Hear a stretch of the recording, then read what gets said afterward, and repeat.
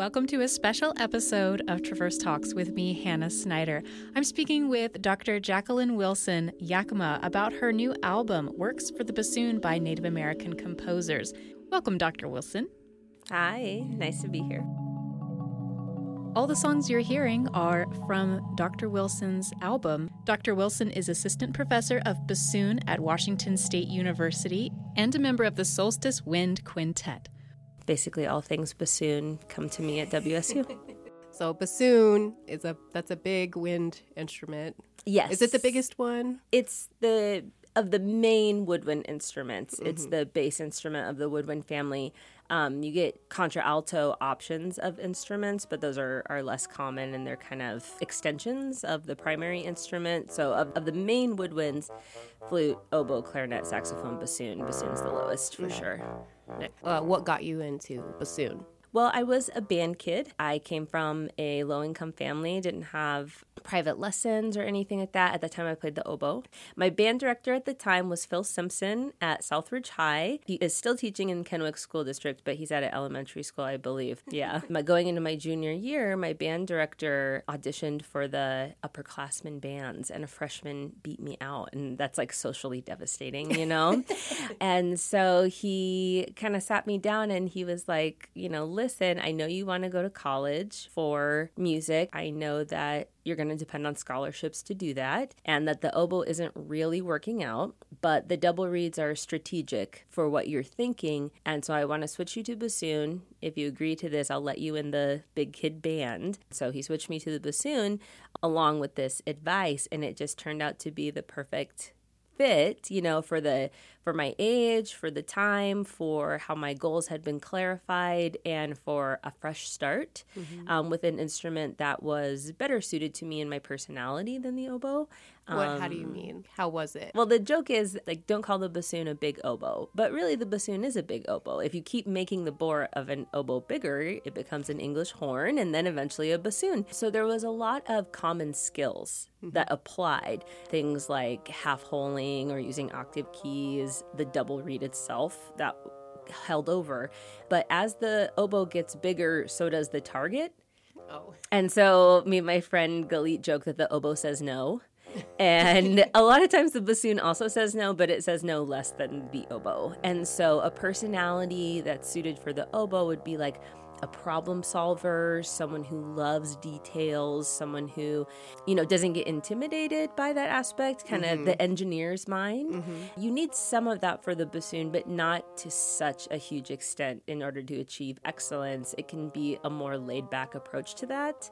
That's kind of where I live. I love the details. I love making lists. I love making spreadsheets. I'm type A, but there was some forgiveness there, and some forgiveness in the fresh start when you need time to catch up was just kind of everything I needed at the time. And so the bassoon kind of became my new best friend. I feel like with your description of the bassoon versus oboe, I imagine you could create one of those online quizzes for your personality type. What sure. woodwind are you?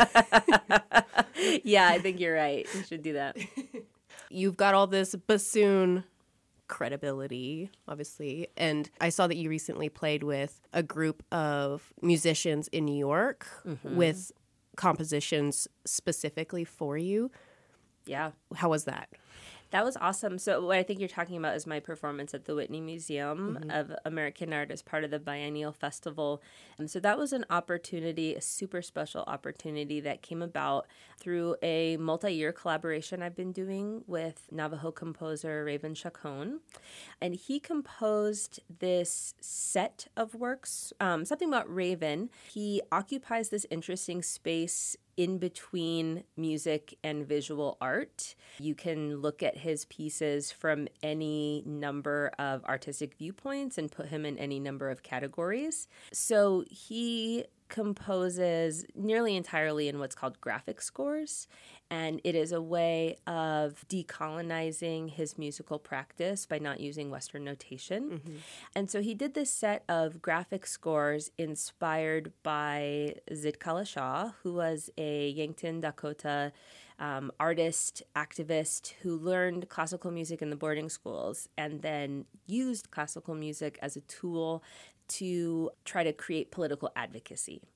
And so Raven had the idea to create a set of 13 scores, each dedicated to a different Indigenous woman artist activist. And for some reason, he deemed me worthy to be included in the collection. I still pinch myself that he included me. And that was in 2018 that my score was finished, and I've performed it several times. So the piece is called For Zit Kalasha, and then each score is named after the woman to whom it's dedicated. So my piece is for Jacqueline Wilson. There's for Heidi Sinungtuk, for Suzanne Kite. So each of the scores is named after a different woman.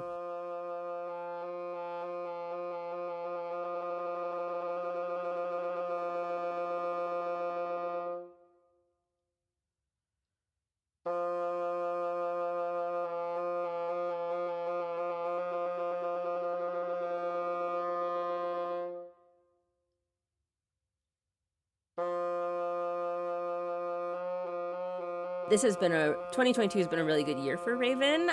He was not only selected to be featured in the Whitney Biennial, but he won the Pulitzer Prize in Composition this year. As part of the Whitney Biennial Festival, he arranged, and the Whitney arranged, to have all 13 women out to perform our scores in live performance in this kind of, again, is it musical performance? Is it art installation? Yes to all. It's fun. Yes, and probably the only time that we would all be in the same place. And unfortunately, not all 13 could make it. Some came virtually and sent recordings and that type of thing, but 11 of us were there. And so was Raven. And so we did 2 shows, and it was my first time being to New York City. Nice. And so to be there for this, purpose that was musically significant and culturally significant and personally significant, it was just surreal. Are you still glowing from it Yes, a little bit? yes. I did that this summer. The other day I was cleaning out my purse and found the tickets, and I was like, oh, I gotta save these. It's a good souvenir. For sure. Get them framed or something. Yeah. This is a special episode of Traverse Talks with me, Hannah Snyder, speaking to Dr. Jacqueline Wilson about her album, Works for the Bassoon by Native American Composers. So what inspired you to make this album? I spend a lot of time elevating marginalized or underrepresented voices, and I have a special focus on Indigenous composition and collaborating, premiering, commissioning, and recording the works of Indigenous composers. And when I set about this, there was really, none of it existed. There are certainly Native people composing, but the instruments that they found inspiring were not the bassoon, apparently, because they're just, there weren't many options. And so I have had to create this repertoire in collaboration with these composers, either through transcribing works that were originally composed for other instruments or by commissioning.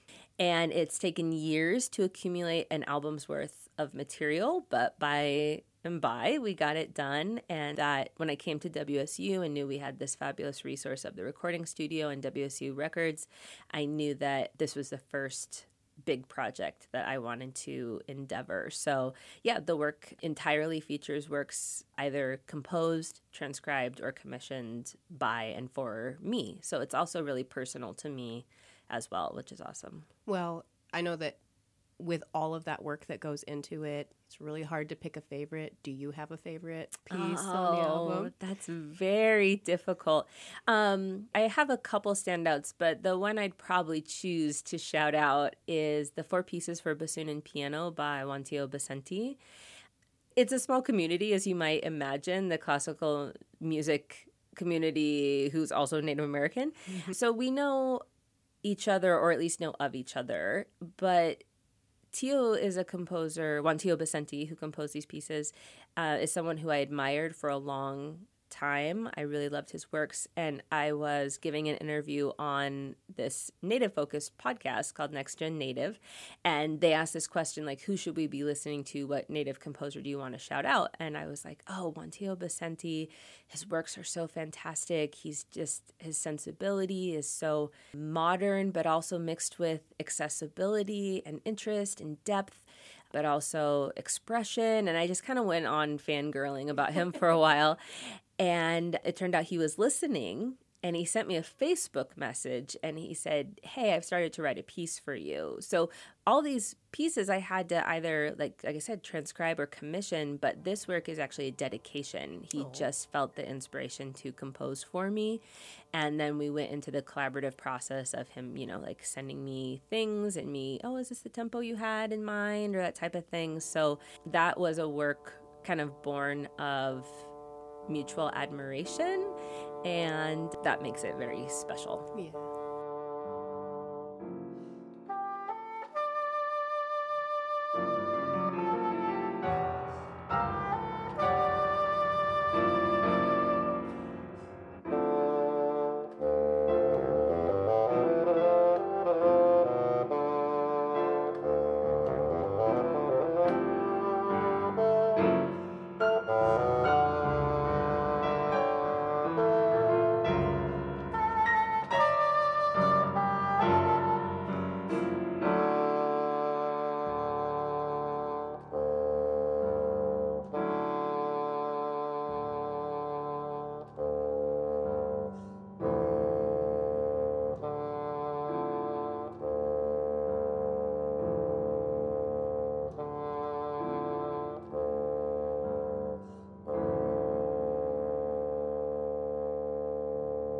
In the process of this, I know that you've obviously studied Native American composers for a long time. Was there any new discoveries that you made? Yeah. One of the pieces that I play really commonly is the Kachina Dances by Lewis W. Ballard, who's Quapaw. And he is deceased, and his family likes to be in relationship to the people who play his works, so they're not widely available.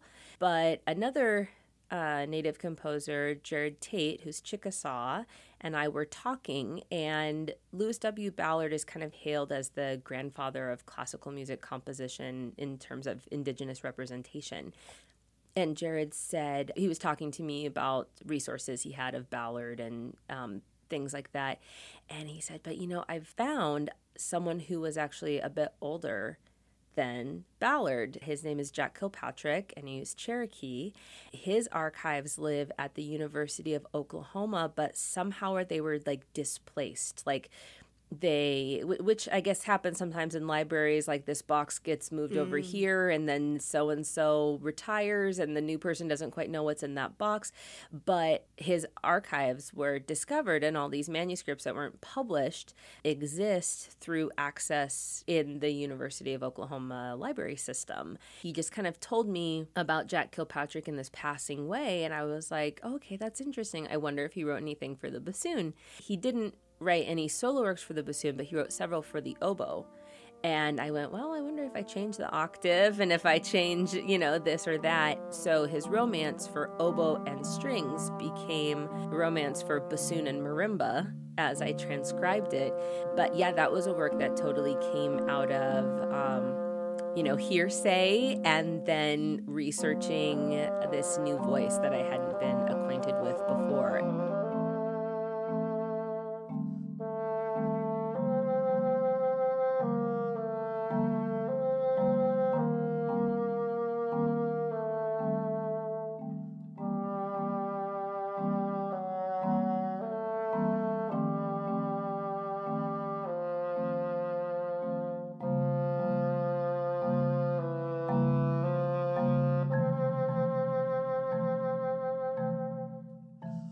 I'm Hannah Snyder, and this is Traverse Talks. We're talking with Dr. Jacqueline Wilson Yakima about Native American representation in classical music.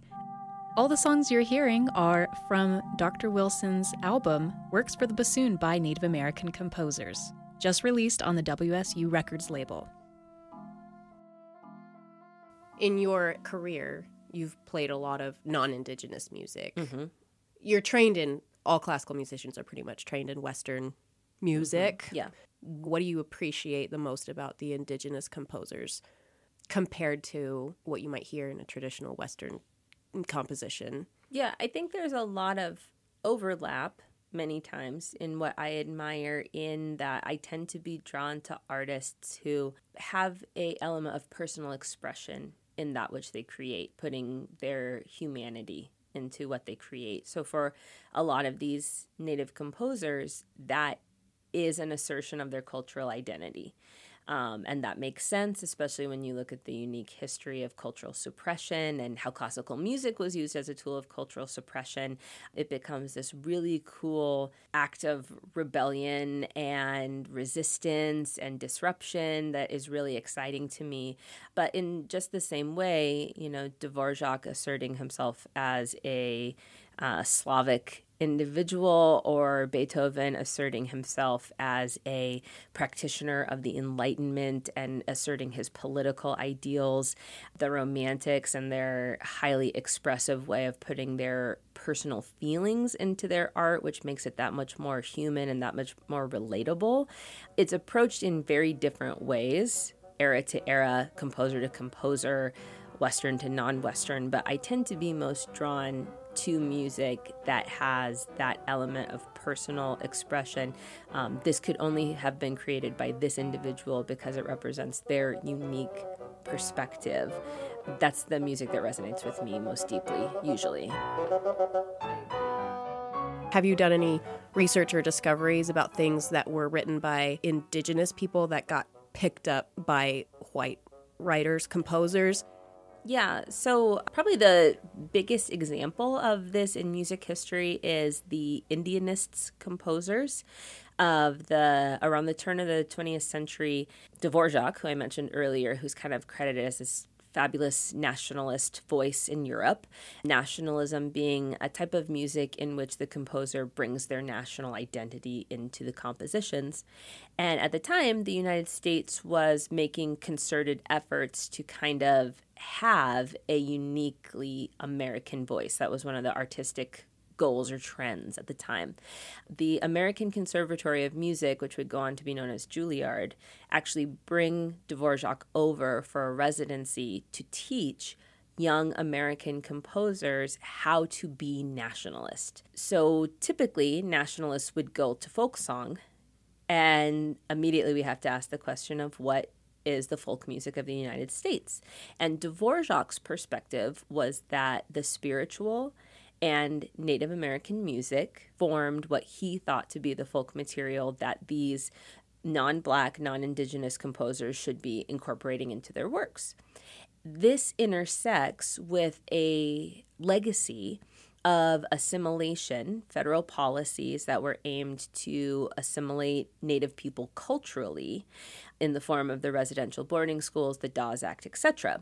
Because those were concerted, federally funded efforts, the belief was that Native people were going extinct. If assimilation is going to work, then Native culture will be eventually a thing of the past. And so there were federally funded ethnologists and ethnographers who went from tribal community to reservations to collect stories, melodies, and other cultural artifacts. And those are housed in the Smithsonian largely, and in published collections by these ethnographers, Alice Fletcher, for example, Frances Densmore, only because Native culture was seen to be this savage, uncivilized thing, they had to be fixed. So you'll listen to the wax cylinder and it will be A, and then you'll look at the transcription and it will be altered to fit Western diatonicism or major and minor scales. It will be harmonized. It will have notes added or removed to rhythmically fit a regular meter. So it's really completely changed in order to be sanitized culturally, to be deemed appropriate for Western ears. So when these Indianist composers were looking for this quote-unquote folk material, they looked to the transcriptions of Frances Densmore and Alice Fletcher, some of whom's melodies were collected under really questionable methods from people who were certainly in a power dynamic with them to not contest the collection, let alone other insidious means of collecting that we know of. So it's problematic all around. Mm-hmm. And so we see this generation of composers using secondary or tertiary sources with really problematic origins. And for a very long time, that was thought of as Native representation in classical music and Cadman's for American Indian Songs, for example. It's a very popular example. The Land of Sky Blue Water was in a beer commercial for the very long time because it came from Minnesota. I played the Thunderbird Suite last night, which is a really pretty piece of music, and it was based on the Blackfeet in Montana tunes as well. Yeah, and that likely very similar origins. Yeah, I read his intro in the score, and I was kind of like, Yeah, a lot of times they'll say collected, based on an original melody collected by. It was also trendy for scores of that time to have like illustrations, highly romanticized illustrations, because the belief was that Native people were going extinct. And so it was this highly romanticized, like, look at it while you can. Yeah, I think it's definitely multifaceted. I come at the question from a classical music and music history perspective, but I think there's definitely multiple dimensions to contemporary Native representation. But I definitely agree that there is an emphasis from many to most contemporary artists of all mediums, fashion design, television making, visual art, music, of contemporary self-representation, an assertion that Native people can speak for themselves and be the primary source, and a desire for those examples of self-representation to be of and reflect the present day in order to make the commentary of still here, which of course has the byproduct of resiliency and strength. I've had people say, isn't it better to fold Native composers into a typical classical music concert?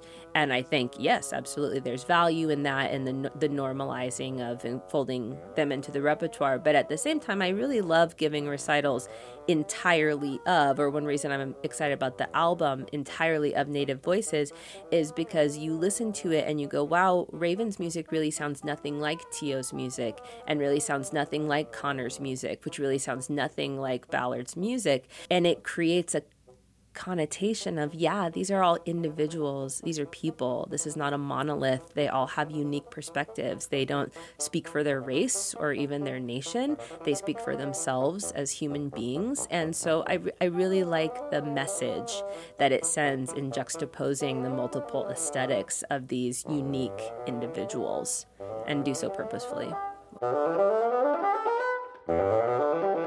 You can learn more details about Dr. Jacqueline Wilson's work on her website, wilsonbassoon.com.